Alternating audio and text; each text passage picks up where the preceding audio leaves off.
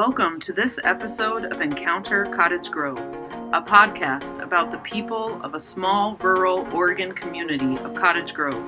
We share small town stories that explore the big issues. I'm your co-host, Rosie Foraker. And I'm Josh Fatale, and then we have some logistics to share with you. First off, you can email us at encountercg@gmail.com. We really hope to hear from you. All the feedback we have gotten has been extremely helpful. Another way to contact us, to be sure, is to leave an audio message on the Anchor app. You be sure to follow us on Twitter as well, and all that information will be on the show notes page, so be sure to check out the show notes. We'd also really appreciate your help in getting the word out about this podcast. The best way to do that is to talk to your friends about the podcast and encourage them to listen.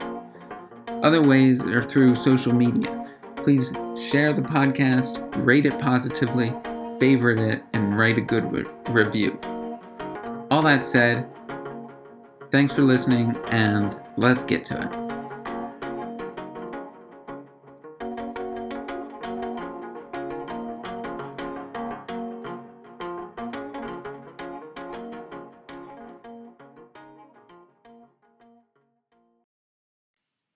Welcome to this episode of Encounter Cottage Grove. I wanted to do a quick intro to this episode.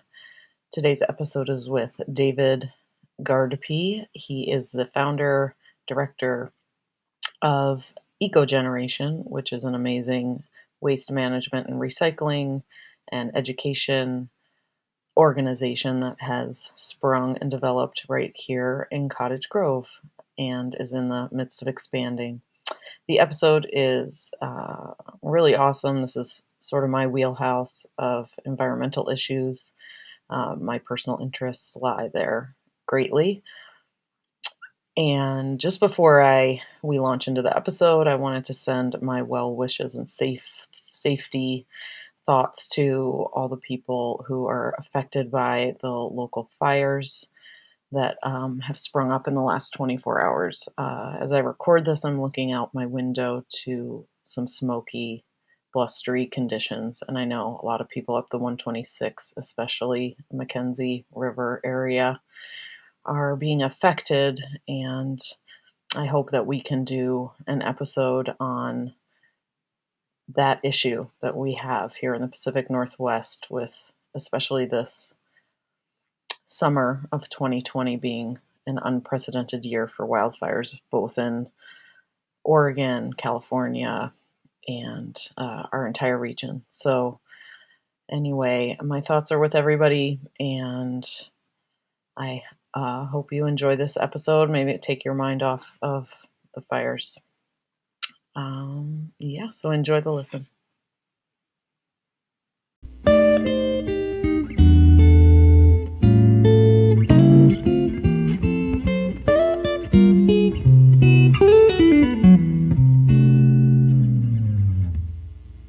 It's my married last name.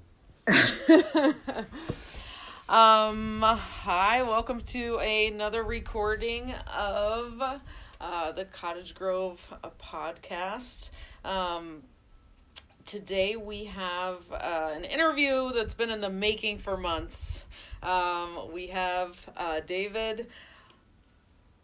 You say it. Gardepee. We were just going over how I've been pronouncing his last name incorrectly for a while, and so David is the founder. Could I call you the founder? Yep. Of EcoGeneration? Do you want to just give a little synopsis of what EcoGeneration is? And then we'll get into some other questions. But I just want to lay the land of what EcoGeneration does and maybe how it started. So EcoGeneration started 3 years ago on August 22nd as a Facebook page, and the goal of EcoGeneration really was to just kind of get people to start talking about waste and how to reduce it. And honestly, it was kind of I needed to figure out what to do to recycle plastic, because at that point Lane County had dropped it out of commingle and at transfer stations. That was sad when that happened. That was very sad. And it all fallout from the China situation where we were sending massive amounts of contamination across the world to China, calling it recycling, and it couldn't be recycled. So ultimately, I figured if it took me a lot of work to get to where I was on how I understood recycling, I can only imagine what other people felt. Mm-hmm. So that's how EcoGeneration started. About 2 years into it, we had amassed a lot of information, had a few programs for recycling odds and ends, and started forming the nonprofit side. Mm-hmm. And at the same time, Lane County came out with the community collector model of we'll accept 245 plastics if they meet these standards. We'll come back to those standards in a few minutes. But we signed up as community collectors and honestly just started out at a farmer's market. And every Thursday we would be there teaching people about waste and taking their recycling. And that's essentially how we started. And that was in Cottage Grove, right? That was in Cottage Grove at the South Valley Farmers Market. Which was unique to the county, something like that happening, right? It was unique. I wouldn't say to the county because the Saturday market does do the recycling stations, but they don't necessarily, to my knowledge, accept recycling there. Mm-hmm. I would say it was very unique in that we were the only ones in rural areas. Mm-hmm. And we focused not only on the education aspect, but also on our desire was to actually get people engaged in recycling. Mm-hmm. Mm-hmm. So that was essentially 3 years ago you started that? So a year ago is when we started recycling the actual for the community. Physical take-backs. Correct. Wow. So it is fairly new. Yes. This and I have to say, you know, I come to the farmers market and stuff, and I feel like it quickly gained momentum in terms of people getting excited and the take-backs happening. I personally thought it was awesome, and something amazing happened too with the recycling because it grew beyond these number 2, 4, and 5. Yes. I think the first recycling take back I came to, you had many more bins than that to collect things. So our very first recycling take back, we actually had already expanded beyond 2, 4, 5. Mm-hmm. I had gone to the master recycler, Shauna, who was already at the markets, and I said, hey, I can recycle some weird stuff. Right. And who's Shauna? Is Shauna Nye? Shauna Nye. And who is she? Just to give the listeners an idea. Shauna Nye is a master recycler, and at the time she was a city employee. And you worked together, and right? her and I were working together. Very quickly, she loved the idea of EcoGeneration, kind of put herself under that umbrella as much as she could while also being there on behalf of the city. Mm-hmm. And then as we moved out of that realm, Shauna she's actually the vice president of our board of directors. And cool. So that's where she sits now. She's a very big part of what we do and our presence in Cottage Grove, especially right now. But ultimately, we went to her and said, hey, we can recycle personal care items and we can recycle cigarette butts. And let's see what we can do from there. At that same time, the community collector program came on board. And so within 2 weeks, Shauna and I were actually collecting recycling. So it went from an idea to in process in 2 weeks. Wow. That's amazing. Yeah. Let's just list. So I went on your website, and I'm gonna list some of what you list on your website that you take back as of now. Yes. 2, 4, and 5 plastics. Number 1, bottles, and these are the little triangle numbers that are on plastics. Number 1, bottles, jugs, and tubes. Nutritional packaging, personal care packaging, plastic bags, deposit containers, plastic caps and lids. I was excited about that.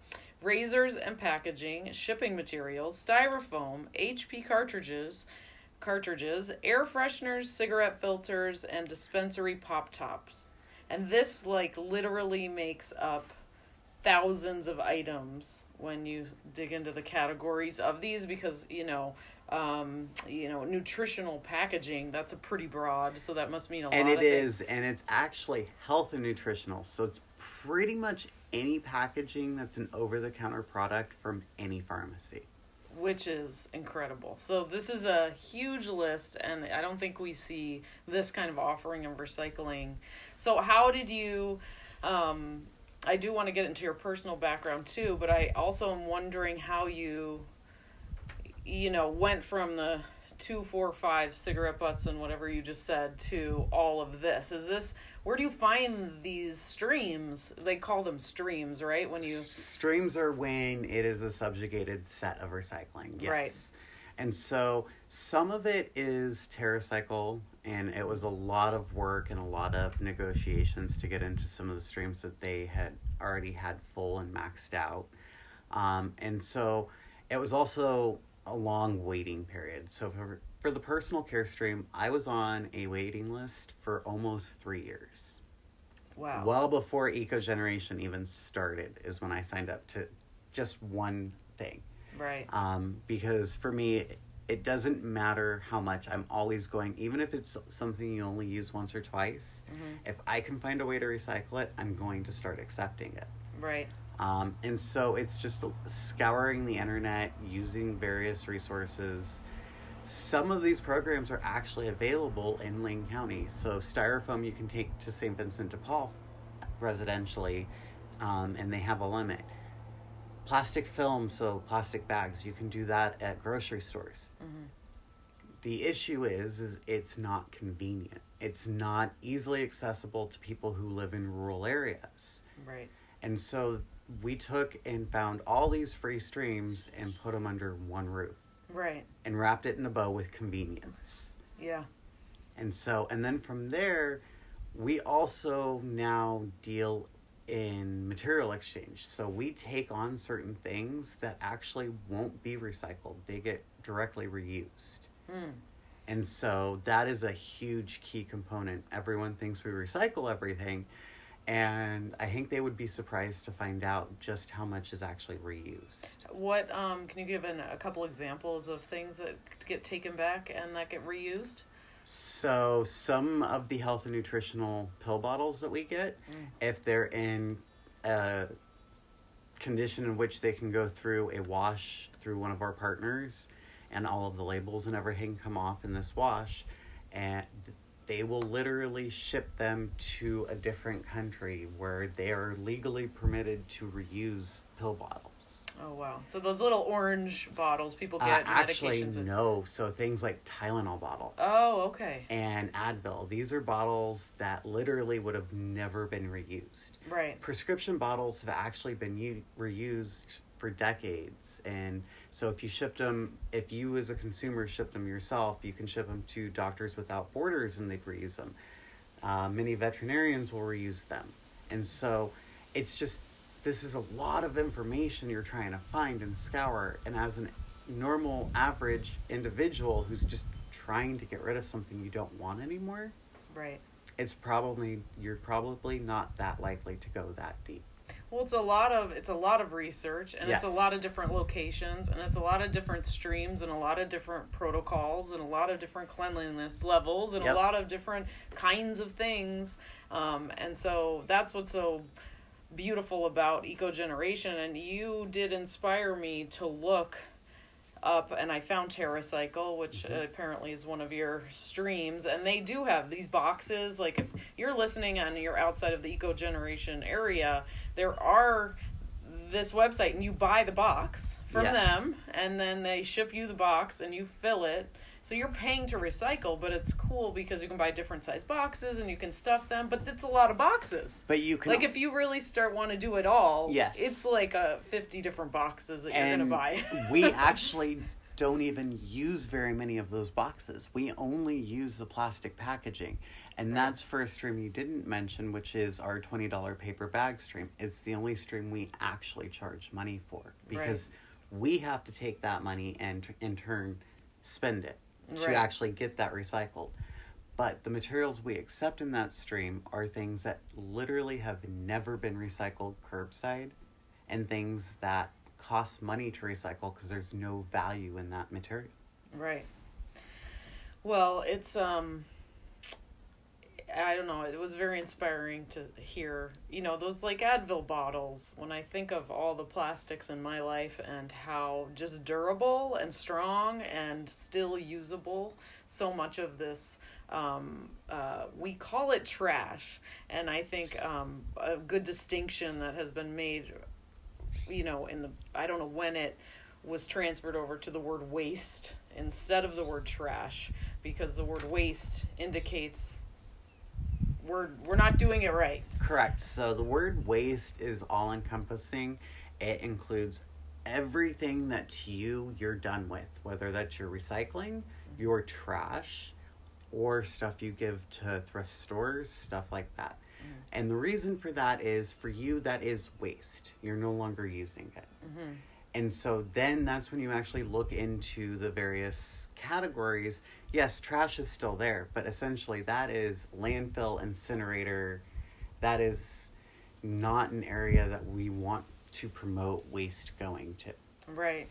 And that's sort of the bigger goal in the education piece of what you're doing too, that is this whole other layer, which is getting people to think more about their waste, and to how do we get to a place where every part is, like they talk about, hunters will talk about using every part of the animal, and it's the same sort of, to me, the same thing as like, how do we get to a place where we aren't wasting, we aren't throwing things in the trash, we are in a reuse society, and making things out of, non-toxic materials. Obviously, plastic is problematic for lots of reasons. It's a fossil fuel produced thing. It's ending up in our oceans in a major way, in the stomachs of birds, and it's just horrific. And so, I want to go back to, you said, thinking through the time, all of the plastics that you've ever used.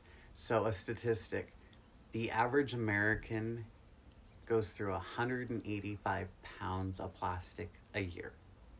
Wow. That's just 1 year. That's one person. That's the average. When you look at corporations, they go through a lot more. Right.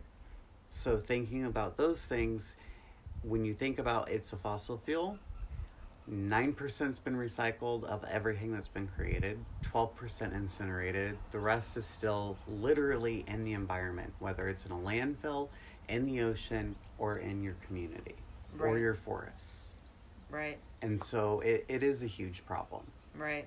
We, I'm a part of Climate Action Cottage Grove, and we did a film series, and I do recommend listeners listen or watch the film Plastic Ocean, in order to get a sense of what is really happening. It just made me think about plastic shampoo bottle I used when I was my daughter's age, 12.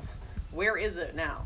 It's somewhere. It exists somewhere, probably in the ocean, which is horrifying. Every second of every day, and this is a study done by the World Economic Forum. So every second of every day, the equivalent of one dump truck of plastic is dumped into the oceans. Repeat that one more time. Every single day, according to the World Economic Forum, every second of that day, a dump truck of plastics goes into our oceans. By 2050, if we continue this trajectory, there will be more plastic in the ocean than animals. This problem isn't just a resource problem. This problem is a fossil fuel problem. This problem is a natural gas problem, because plastics are now being made out of natural gas. This problem is a world disaster waiting to happen. It's a slow motion disaster in some ways. It is, and it isn't. Plastic has only been around since the 1900s. It's been 120 years. it is the disposable culture that we live in that has accelerated this. It's a consumer culture. Correct. And plastic was, you know, when it was, I feel like I've seen montages of, you know, the amazingness of plastic when it first developed. I mean, for medical reasons, there's uses of plastic that maybe make some sense. There's lots of them. Yeah, but the way that it's, yeah. A plastic spoon, at what point in our society did we determine that it is better to take a bunch of energy, put it into extracting oil, transporting the oil to a refinery, to be made into a plastic resin that is then transported somewhere else, to be made into a single spoon, transported somewhere else, wrapped in plastic film, transported somewhere else to be marketed, transported somewhere else before it even gets to a consumer. It goes right in a plastic trash bag after it's used. For 5 to 10 minutes, and then goes into a landfill or worse. Right. Cigarette filters are even worse. And so when you think about just that upstream part, before it even gets to the consumer, right, that's where you actually see the carbon footprint of stuff. It's a lot to take in, honestly. It is. And the way that Ecogeneration approaches it with that systems perspective, which is rather unique. We don't advocate bioplastics because there's actually a lot of issues with bioplastics. So when you look at systems, there's always going to be a give and take in that web. Mm-hmm. Everything's interconnected. Mm-hmm. And so the best thing to reduce on the give and take is omit. Get rid of out of your life. The more you decrease, the less strain it is on the system. Even if it's just plastic straws. Get rid of plastic straws for an entire year, and you can reduce your plastic footprint by up to 3 pounds. Just by plastic straws? Correct. Wow. Especially if you use them more than average. And the average person uses 3 to 6 straws a day. Wow. That's incredible in itself. I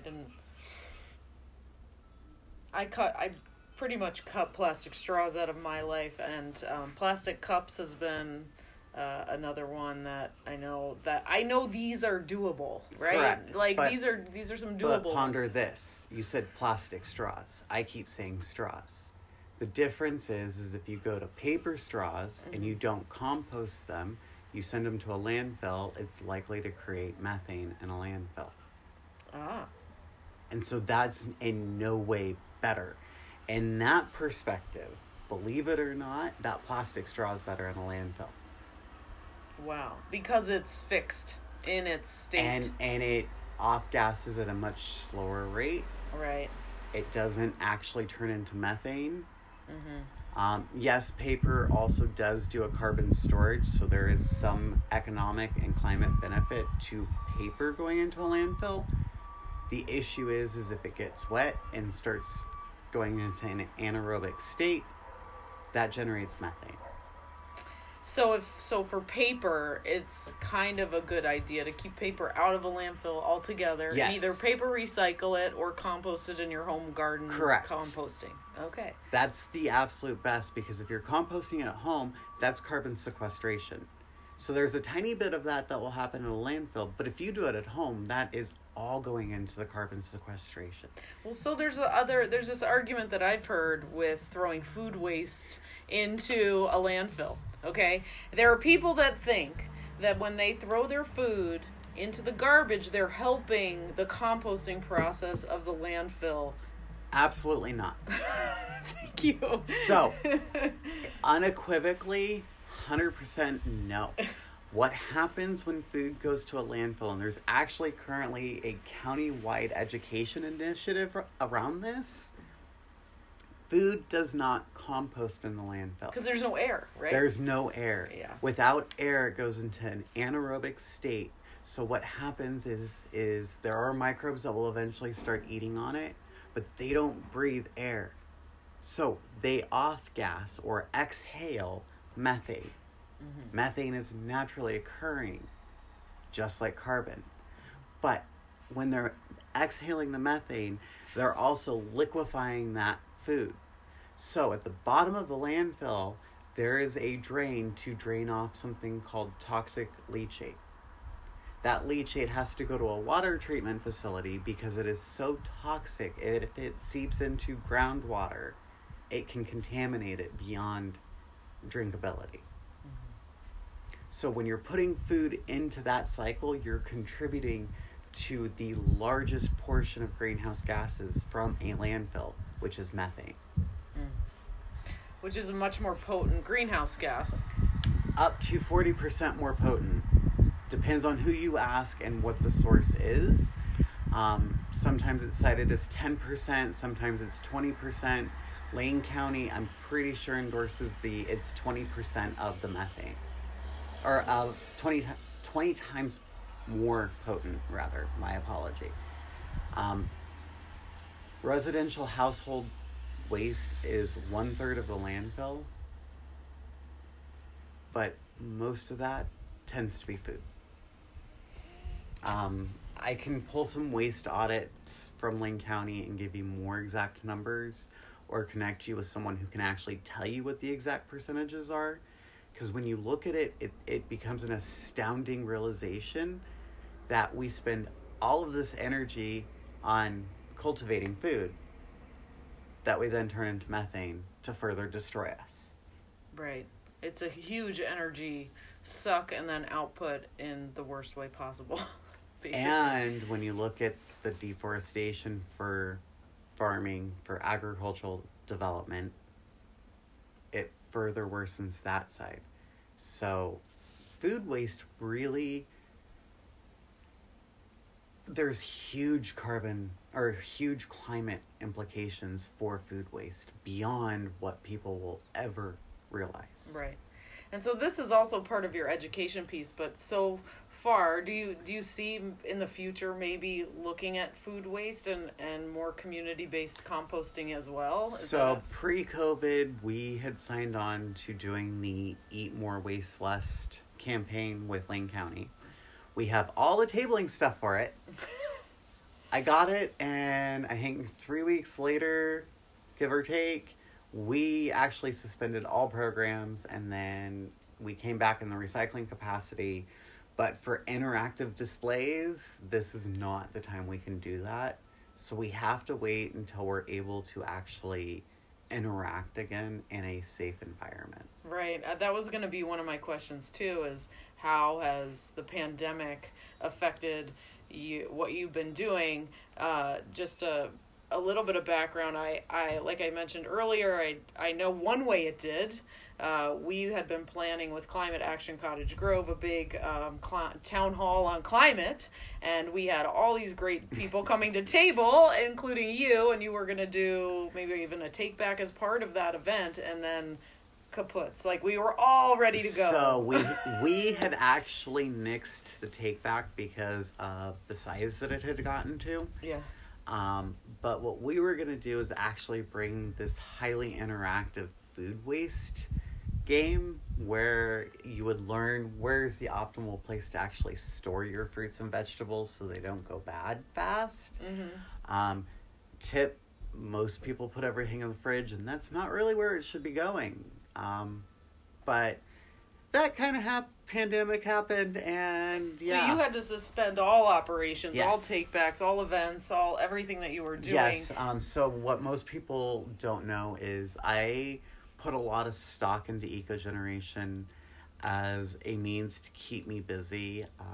I had a stroke. I got really sick. I was told I couldn't work anymore. I used to teach counseling and psychology and substance abuse counseling. And so I put a lot of energy into eco-generation. So when the pandemic hit, I have an autoimmune disorder. If I get COVID-19, there's very little chances I'll survive. So our board did decide to suspend all programs and all services for a month. Yeah. You're high risk. I am high risk. Yeah. And it did upset a lot of people because a lot of people have come to rely on our recycling. And we understood that and we felt really bad. But when you look at our volunteers, a lot of them are in high risk categories. And if we're not, they have family members who are. I know that we've had climate action people at some of our events, doing events with us. I can't ask most of our volunteers to put themselves at that risk. Yeah. The next implication of COVID-19, even though we advocate highly against disposables, you're going to see us with disposable gloves and masks. Yes, we have upgraded to face shields to reduce it. Thankfully, we will be recycling those. But again, prevention is better than recycling. So COVID-19 kind of made us question some of what we do and how we do it. Right. Absolutely. I mean, that's been an issue, I feel like, with a lot of volunteer organizations probably across the world because there's so many retirees that Correct. are retired from their careers and then they volunteer to keep busy and Correct. and those tend to be in that higher risk category because they're older. And so a lot of places that do education, though, that's a big piece of what they do. They're able to take that online. We've Right. always done that online, but a big key piece of how we actually can convey our message in a impactful, meaningful way of getting people to just look around behind us. Look at how much plastic's there. Right. And so we haven't been able to do that in that medium. And so a month after the stay-at-home order was issued, we did gain declaration as essential services.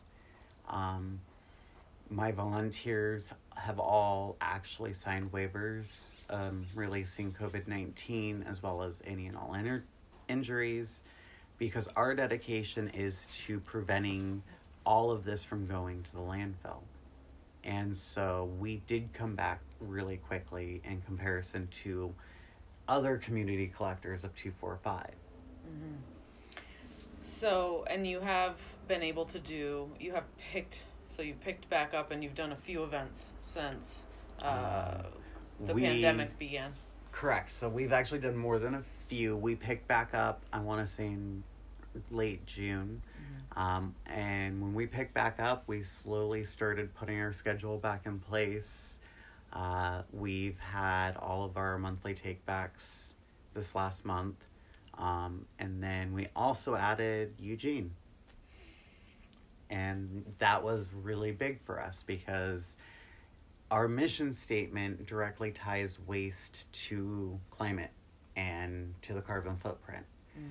And when we did come back, we experienced an influx of people coming from Eugene to Cottage Grove.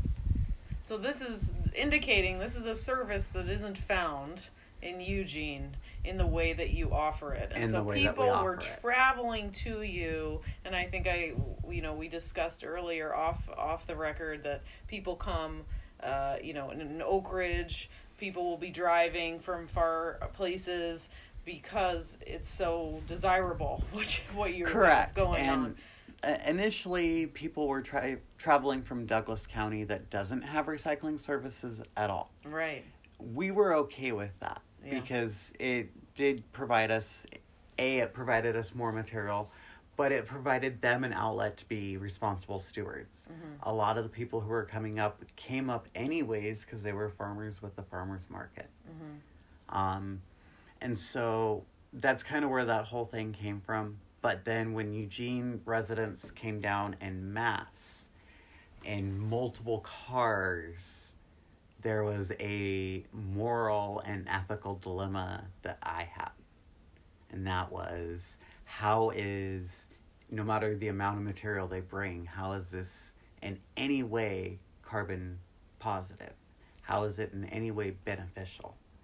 Right, if people are putting out that carbon footprint of driving and... 101 people came to our first event from Eugene. our very first event was one of the busiest ones that we had ever had in And Cottage that just Grove. happened, right? So that was the one, it was, I want to say in June in Cottage Grove. Oh, wait. Okay. The one that just happened was the very first one we ever had in Eugene. In Eugene, but you're saying 101 people total came, or from Eugene? No, from Eugene traveled to Cottage Grove on our first recycling take back. Oh my gosh. And you just had your first one in Eugene. You're going to start offering this. This is obviously a big expansion because you had a huge turnout. We had to start turning people away before the event was even over because the wait time had already exceeded an hour and a half for some people. And so we knew that if we didn't start respectfully turning people away, we would have been there all night. Right. And you do these kind of take-backs. You have a good volunteer team that helps out with the take-backs? So we have a good volunteer team, but we definitely need more for Eugene because when we were doing them in rural areas, 2 or 3 tables was enough. Mm-hmm. We had also established and been here a while, so people were used to us. They knew our standards. Right. When we expanded into Eugene, part of the weight issue really was people unfamiliar with eco-generation, or people who had not actually had an option to recycle this, who'd been collecting since the recycling roundup that Eugene had, that Lane County Waste Management had more than 18 months ago. Right. And so quantity definitely is an issue when we first come into an area. Right. Yeah, I haven't been able to make it to a take back, so I have quite a collection of myself. So, so you need, this is good, you need volunteers for Eugene. Correct. So this is something that and we also need volunteers in other outlying areas. At some point, we really, our desire is to go into communities in Lane County. Mm-hmm. Whether that is a very small community, such as Cresswell, or even smaller, or as big as Eugene itself. And so when you look at that volume, when we were only in Cottage Grove, Cresswell, and Oak Ridge, we had already supplied more than 10% of the total plastics for all of Lane County. Wow. And those were not coming from the largest communities. That's small. Yeah, those are very small communities. And that was actually only 50% of what we actually took in. Because 245 is only about 50% of our recycling program. Right. So when you look at it, our convenience factor inspires people to actually decontaminate their own plastic.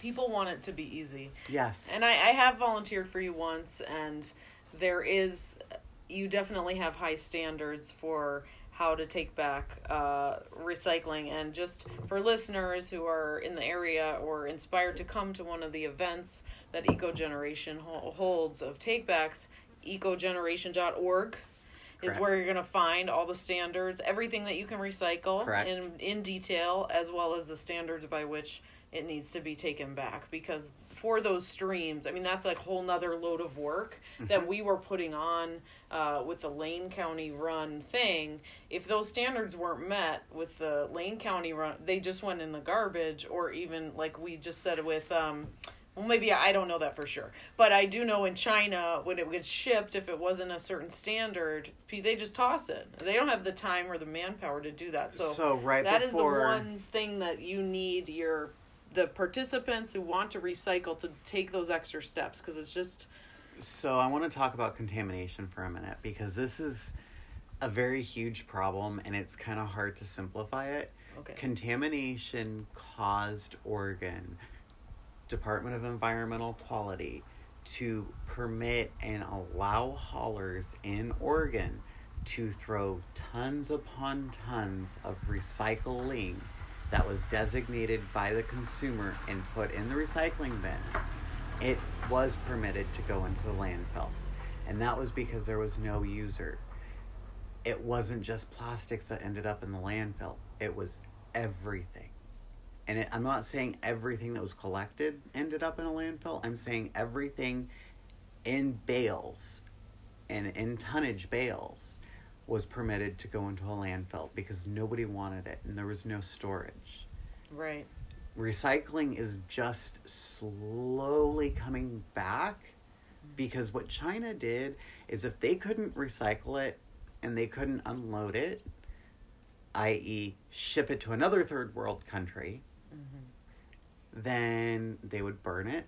It would end up in their landfills. Lots of China landfills are actually really close to big bodies of water, rivers, hence the reason why a lot of plastic ended up in the oceans. Everyone wants to point to specific countries that are third world countries as the people who did it. But it's not true. It was the United States and other developed nations. It's first world countries. Whether it be our recycling or our demand for stuff. Right. Because that stuff is created in these same third world countries. That stuff drives the need for more plastic. You know, I did, maybe you saw, did you see this article recently by the New York Times? It talked about the plan for the fossil fuel industry to flood Africa with plastic. I haven't I was hoping you'd read it, but you haven't either, maybe? I haven't read it fully, but here's the issue, is it's not just a plan for Africa. It's not just a plan for third world countries. Right. Currently, Chevron, Exxon, and a few other very large petrochemical companies have a $4 trillion investment in plastic production facilities across the United States. Plastic production is expected to increase around the world. Right, as there's a divestment too, and it's sort of their way to grasp at the straws that are of a dying industry. We hope to be a dying industry. It's not just the way of grasping at those straws. At one point, plastic was created from the byproduct of gasoline, and now they use crude oil. They use natural gas, which, by the way, natural gas, also known as methane, and a million other greenhouse gases, isn't a transition fuel for anything. For plastics, for energy production, it's not viable. Yes, we have a lot of it, but if every containment we had of it fails on the surface, we flood the atmosphere with so much that it will kill us. It will kill the planet. We need to stop pulling oil out. We need to stop pulling natural gas out. Plastic is directly tied to almost all fossil fuels.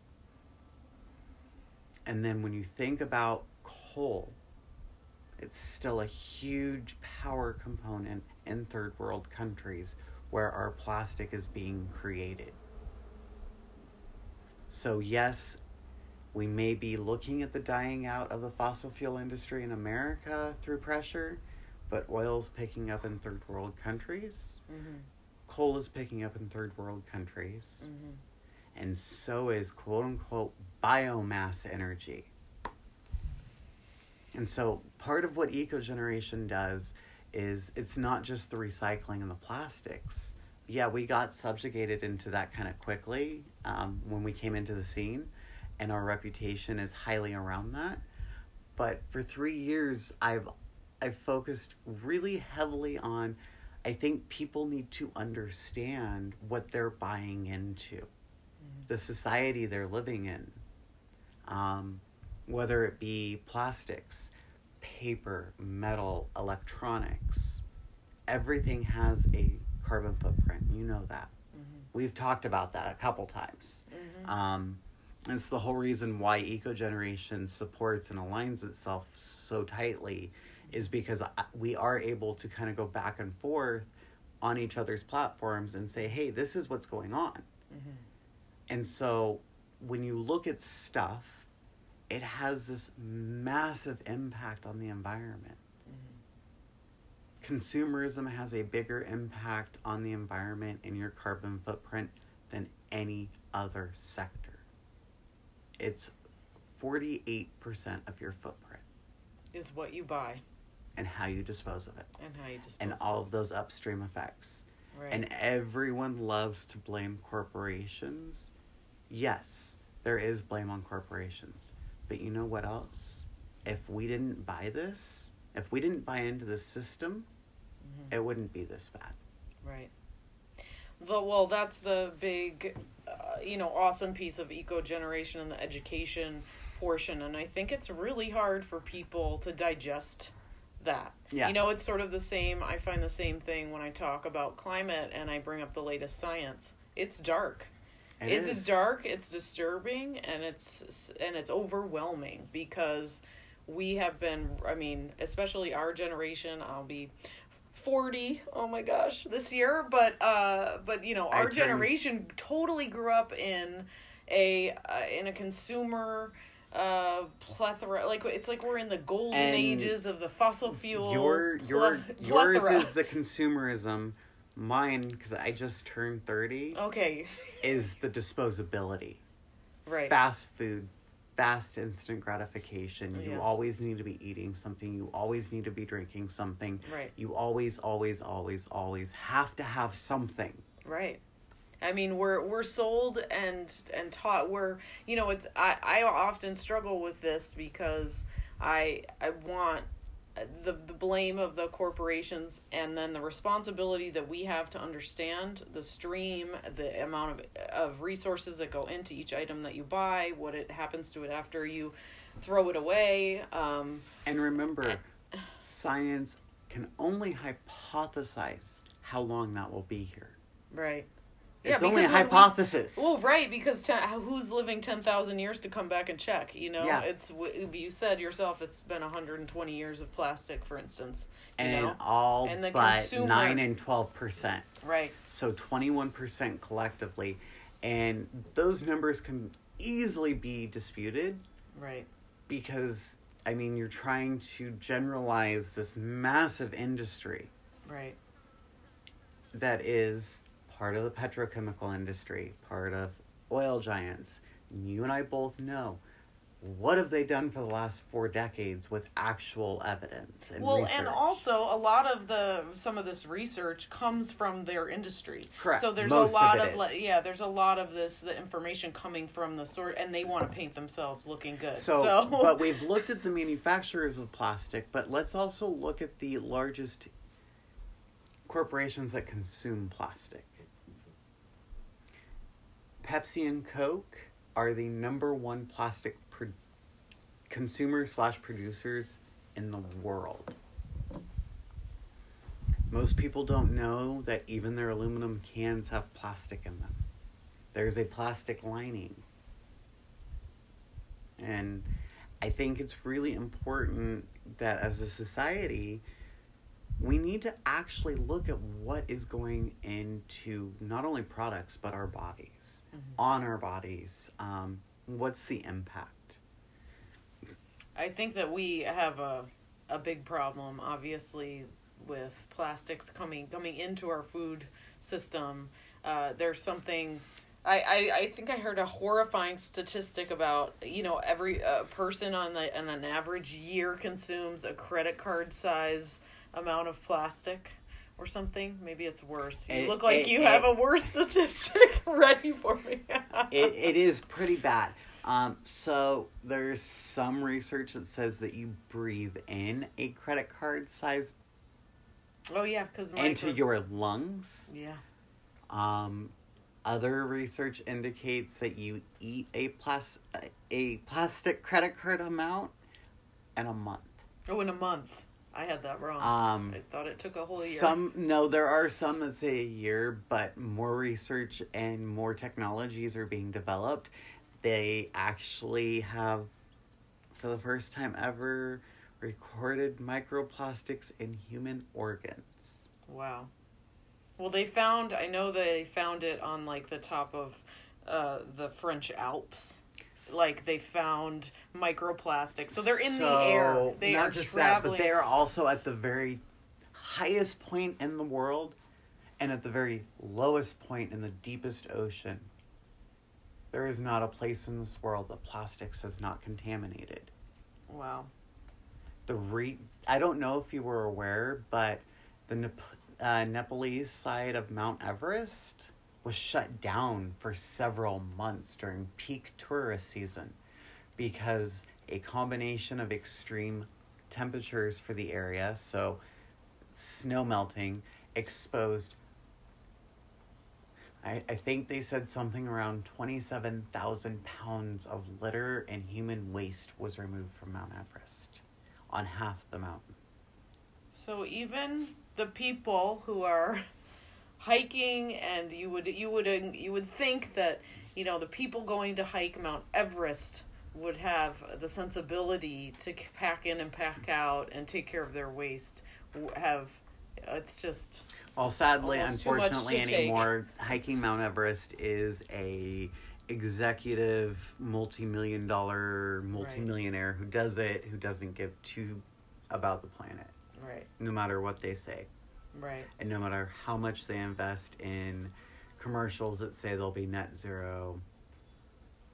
And they could even be the richest people in the world, or the one single wealthiest person in the world.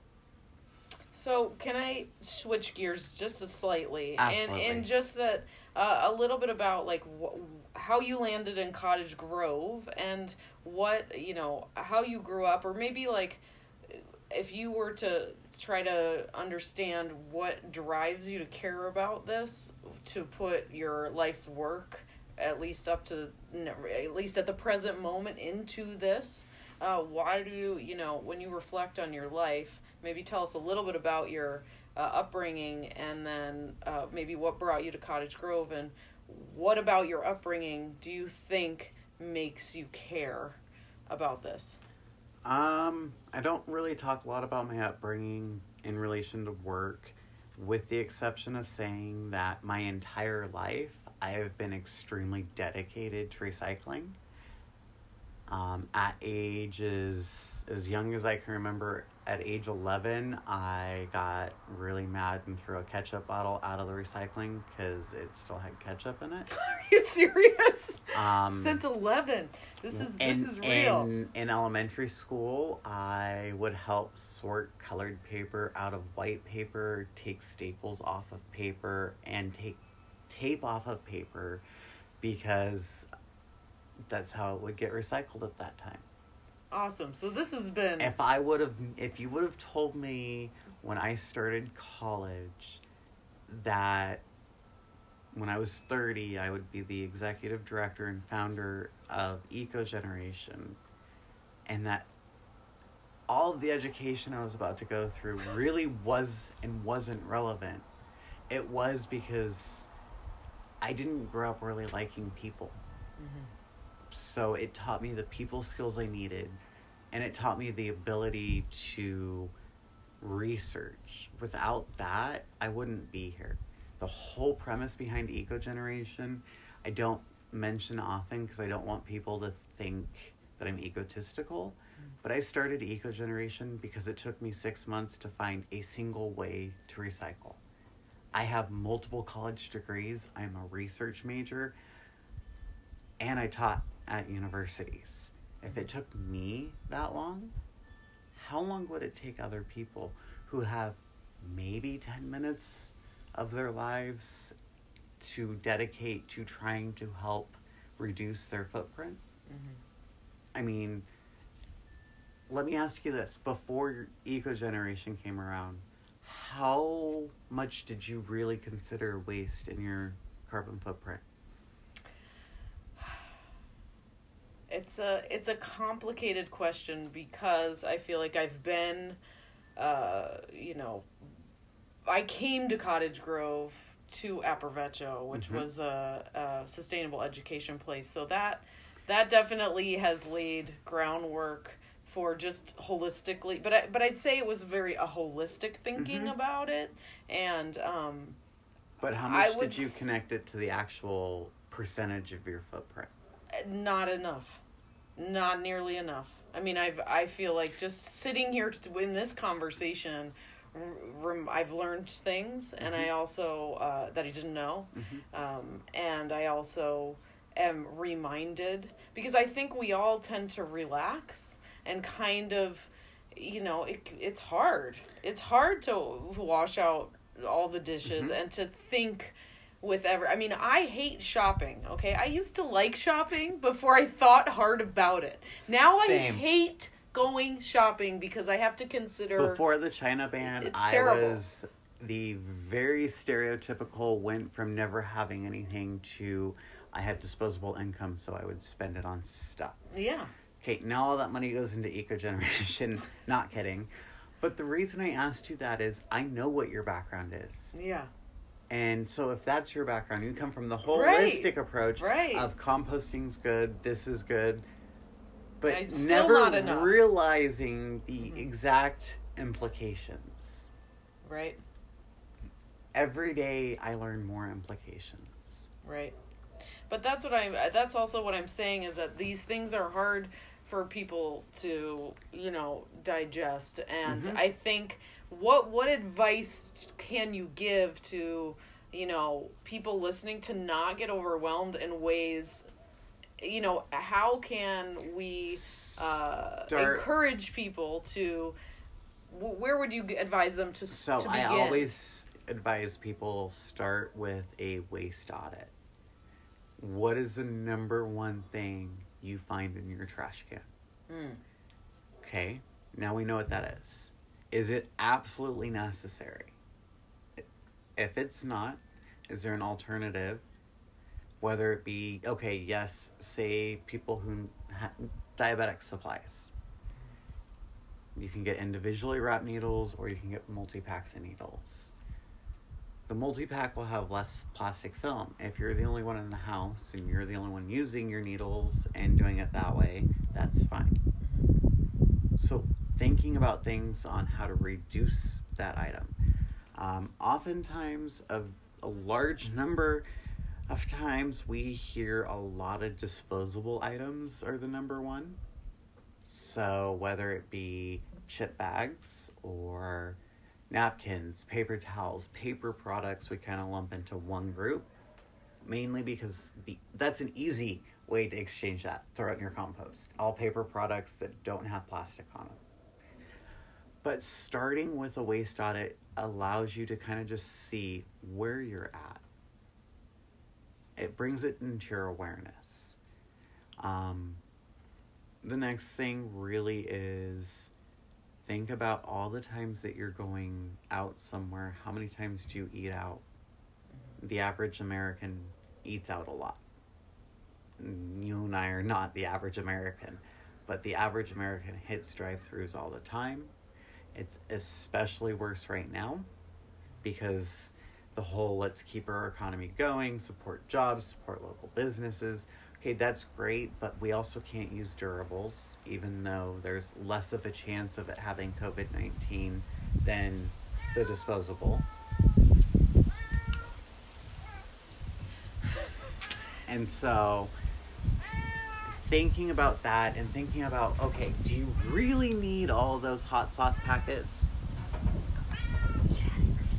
My cat has joined us. Do you really need hot sauce packets? Because if you think about it and you look in your fridge, I'll bet you have hot sauce in your fridge. So thinking about small change, a small step might seem small to you, but if everyone took that same small step, the impact is going to be significant. So a great example of that, Plastic Free July, we teamed up with a company that sells bath products outside of plastic. No plastic containers, no plastic in the shipping. We prevented 67 containers from being needed at an average, just random 67 grab out of a personal care bag. That's about 3.5 pounds of plastic. Wow. And so small steps like that add up.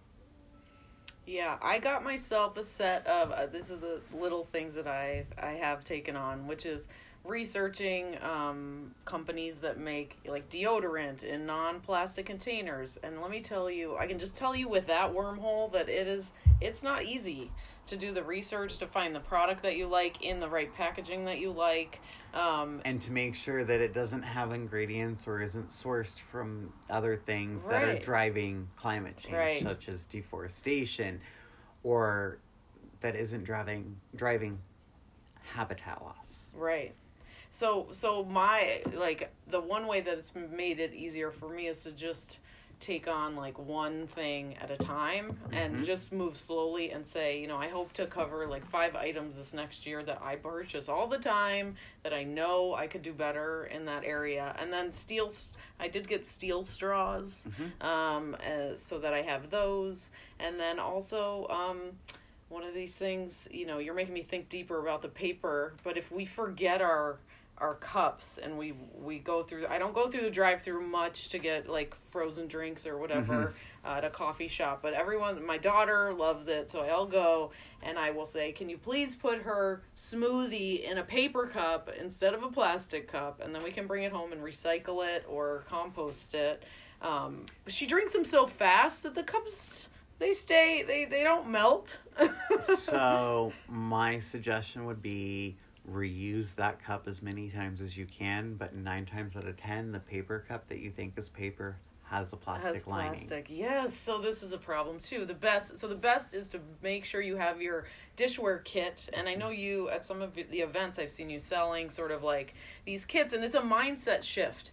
And during COVID, we definitely touched on that it's extra hard right now. It is. So our intention was actually to move, pre-COVID, our intention wasn't to go to Eugene at this point. It was to kind of try and convince more people to use our durable set that is a loaner set, and also try and work with some businesses to maybe start using durable to-go containers where you would pay a deposit to have it, and we would kind of be facilitating that. Obviously, that's not going to happen right now. Right. I would love to see that too with, pizza, for instance, like pizza boxes, the cardboard production that is going through pizzas. And I love to get a good pizza. We just had a new great pizza place open in Cottage Grove, and I have ordered from there to go. And I'm like, oh, this pizza box, man. Why can't I just own a pizza box? I take, and exchange it, and they So the interesting thing is the cardboard pizza box isn't a super big issue. I'm really concerned, though, about Pizza Hut's new bioplastic box. Oh. That they said is supposed to be better. Cardboard boxes compost. Uh-huh. At one point I said we don't endorse bioplastics, and that's because it's a whole nother issue. Yeah. Most bioplastics, the polymer that gets the plastic nurdles to adhere to each other is biodegradable in industrial facilities, but it breaks down to microplastics. There are a few truly biodegradable compostable plastics. They have to go to industrial facilities because they take decades. Most of it ends up in the landfill. Right. And it just generates methane and contributes to the toxic leachate at the bottom of the landfill. Yeah, and there's a lot of companies, I feel like, that are selling compostable plastic or like that kind of thing that you're talking about. And most of these industrial composting places, where do you take it? So no one takes it. And the reason, so Rexius... So it's greenwashing. It's what's known as greenwashing. That is all it is. Yeah. It is greenwashing, but it's greenwashing almost on steroids because the amount of money that goes into it and into the lobbying and the advertising for it is absurd. Because if we actually took that money and maybe created an industrial facility that would actually deal with their garbage, then it'd be different.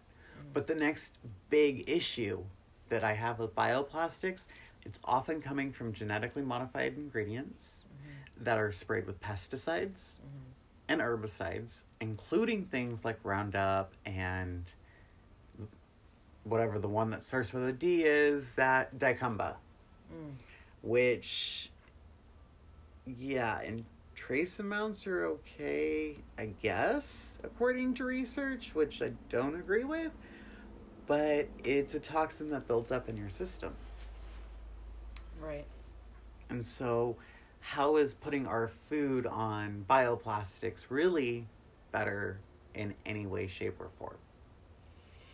Yeah, I remember there being like a corn fad, like a corn plastic sort of fad, and that brings up those same issues of, same with biofuels is a similar thing when everyone got into biofuels. Like growing all of that biofuel is a huge impact in itself. Yes, so it's problematic. And then the other issue with the corn plastic is we all know corn is ethanol. As it's breaking down, it literally has a grease-like slick from the ethanol. I have composted. So Tidy Cats came up with this, or no, Arm & Hammer came up with this corn cat litter. I have lots of cats. They're all indoor, which for me creates massive issues that I have to figure out. And so I went to the Arm & Hammer corn, and it created an oil slick essentially that killed everything in my yard. Oh, wow. In that area. Wow. So that is in no way, in any way, shape, or form better. Wow.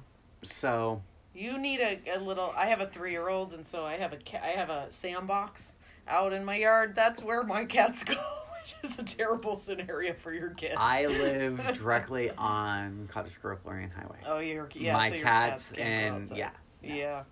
yeah. So I think that we went over a lot of information here, and it's just so cool. I feel very inspired that you have taken on this project because it's bringing a lot of awareness even to me and to all of the community, and it's obviously really wanted and needed. We're living in an era right now where people understand that we are in if you're paying attention, you understand that we're in a climate crisis, and this is a big element of how we have to shift our living. You and I probably both went through this moment with the pandemic where we saw such possibility in the beginning, like, oh, this could be the thing. Oh, you mean when China's factories turned off, and for the first time in over 50 years, the recorded amount of pollution out of China was at its lowest point since the industrial era started? Yeah. Yeah. That kind of... That lasted, I want to say 14 days, and then the factory started turning back on? Yeah. I mean, I feel like there was this blip of time when we saw that possibility, and we all know with the pandemic how quickly we can make change. Correct. And humans are super smart. We are totally capable. And so to offer, these kinds of conversations to our local community and to other people, I think is key. And this is the kind of stuff I want to talk about because I pay too close attention to what's going on. So the impact that you can also have. So in terms of recycling, we used to ship it to China and around the world. EcoGenerations recycling is all done in the continental United States, and the biggest program that we do, which is Lane Counties, is actually done in Oregon. The 2,4,5s are all processed and remanufactured to a usable feedstock for products in Oregon. So the carbon footprint is completely slashed. I like to refer to it as ethical recycling. Not only do I know where my recycling is going, but I oftentimes know how it's processed. I've seen some of it. I've seen the various processes, and I know at the end of the day, it's not being shipped around the world. Right, which is a whole nother carbon footprint Correct. Aspect of it. Cool. So, I see that your organization is doing, thinking first before we consume and purchase different things. And then, if you are producing this waste, the service of having somewhere where it can go for a second life or a third life or fourth life. It's just so important, and it's got me thinking a lot. And I wanted to highlight your medical use earlier is a very valid use of plastic. Mm-hmm. There are reasons why people need to drink from bottled water. Yeah. I mean, emergency. Don't shame people. It's better to approach it open-hearted. Right. That has been our position. By approaching it open-hearted, that's how we've been able to inspire people. Right. Who wouldn't otherwise? Yeah, we don't want to shame people into anything. I think having people willingly walk the right direction is... And so I think having those open dialogue discussions that we wanted at the Climate Town Hall, those are going to be key going forward. I know that we've been fighting for climate action for a very long time, and it's been a very long, tiresome fight. Mm-hmm. But I think that doing these things are still opening more and more eyes. By doing that, it does create the change that we hope to see in our lifetime. Yeah. And, I guess my advice, too, for listeners is thinking about, I loved your advice of, looking in your like literally looking in that place where you just throw something and forget about it and haul it off and dump it over a ledge or whatever, like what we do here. Really take the time and look in there and say, what can I cut off? And if what you can have, I just cut off? If you have a little bit more time, you can always support something called EPR, which is Extender Producer Responsibility legislation. We are trying to make manufacturers liable. We are trying to force them to make things to actually be reused and recycled. We are trying to ban planned obsolescence in electronics.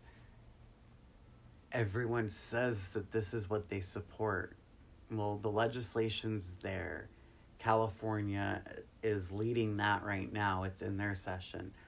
Oregon, we tried getting it into the short session and we weren't successful. We're trying again for the long session. But there's also the Federal Plastic Pollution Act. And it's important to not only just blindly support things like this, but know what it is. How can people find out more about that? So going to EcoGeneration's Facebook, you'll find more about the Plastic Pollution Act, stuff like that. End Plastic Pollution is the big Facebook group for that. And then locally for EPR, Extended Producer Responsibility, go to Bring's website because they have a very clear, succinct, this is what it is, this is what we're trying to do. We already have EPR programs in Oregon. Mattresses, TVs. We're trying to force it right now on prescription drugs.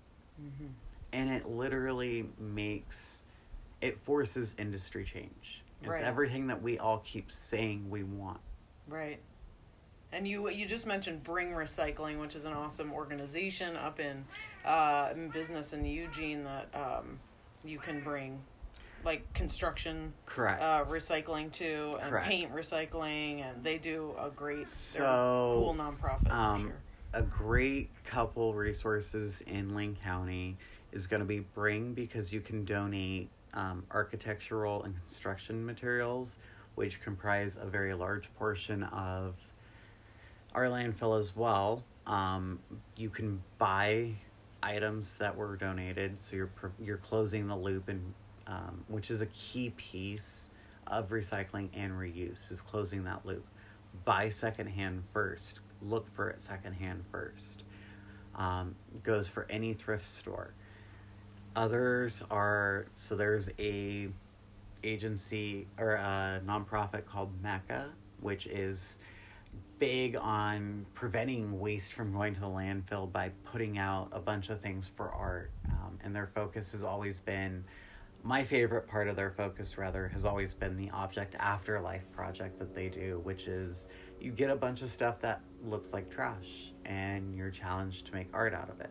That's upcycling.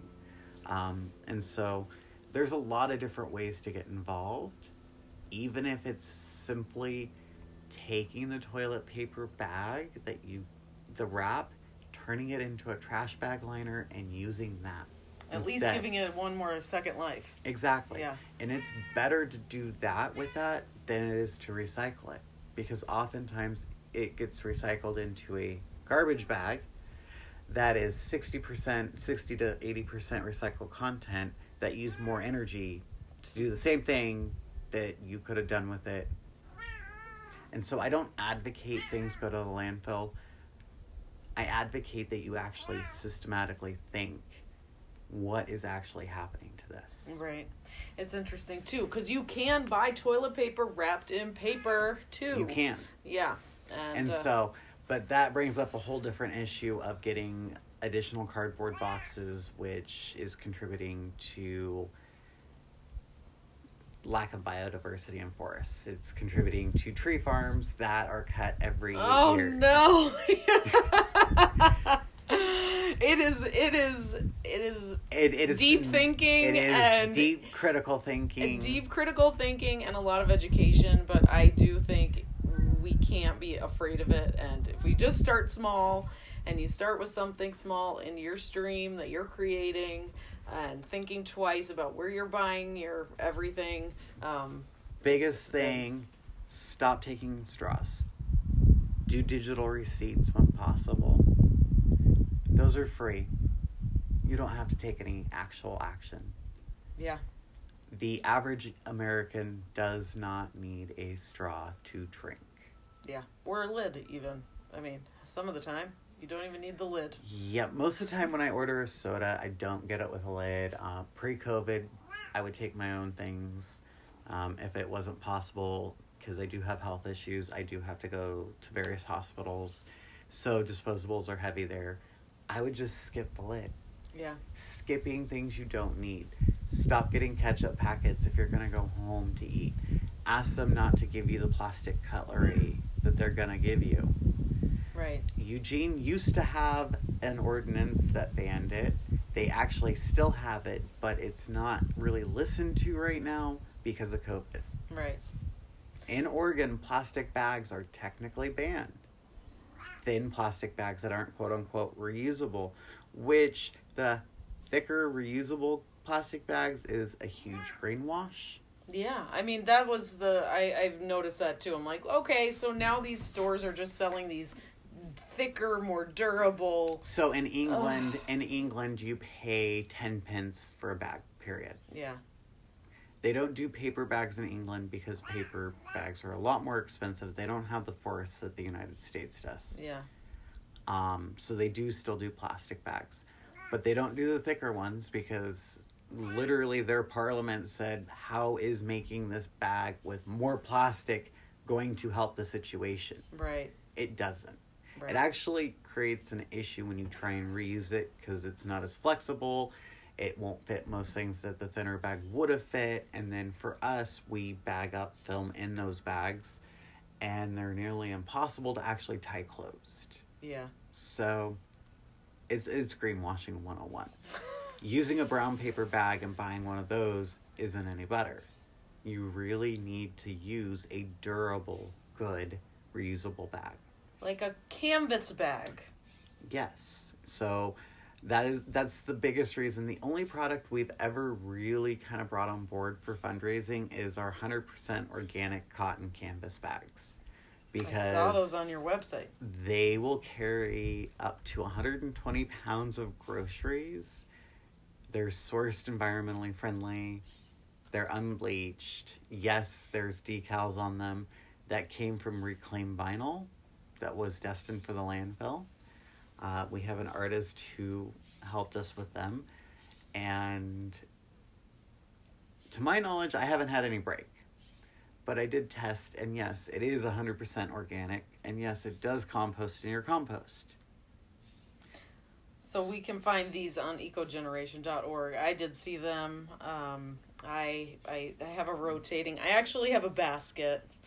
I use a basket a lot. The best things you already own. Yeah. We use don't. Whatever Yeah, we don't. How many people have bags all over their house? Yes. Like for beach bags, things yeah. that you take to the beach. I mean. And so we don't actually advocate people rush out and buy our bags. We actually advocate, look, We don't want you to buy the 50-cent bags that are made from recycled plastic water bottles because they're not going to last.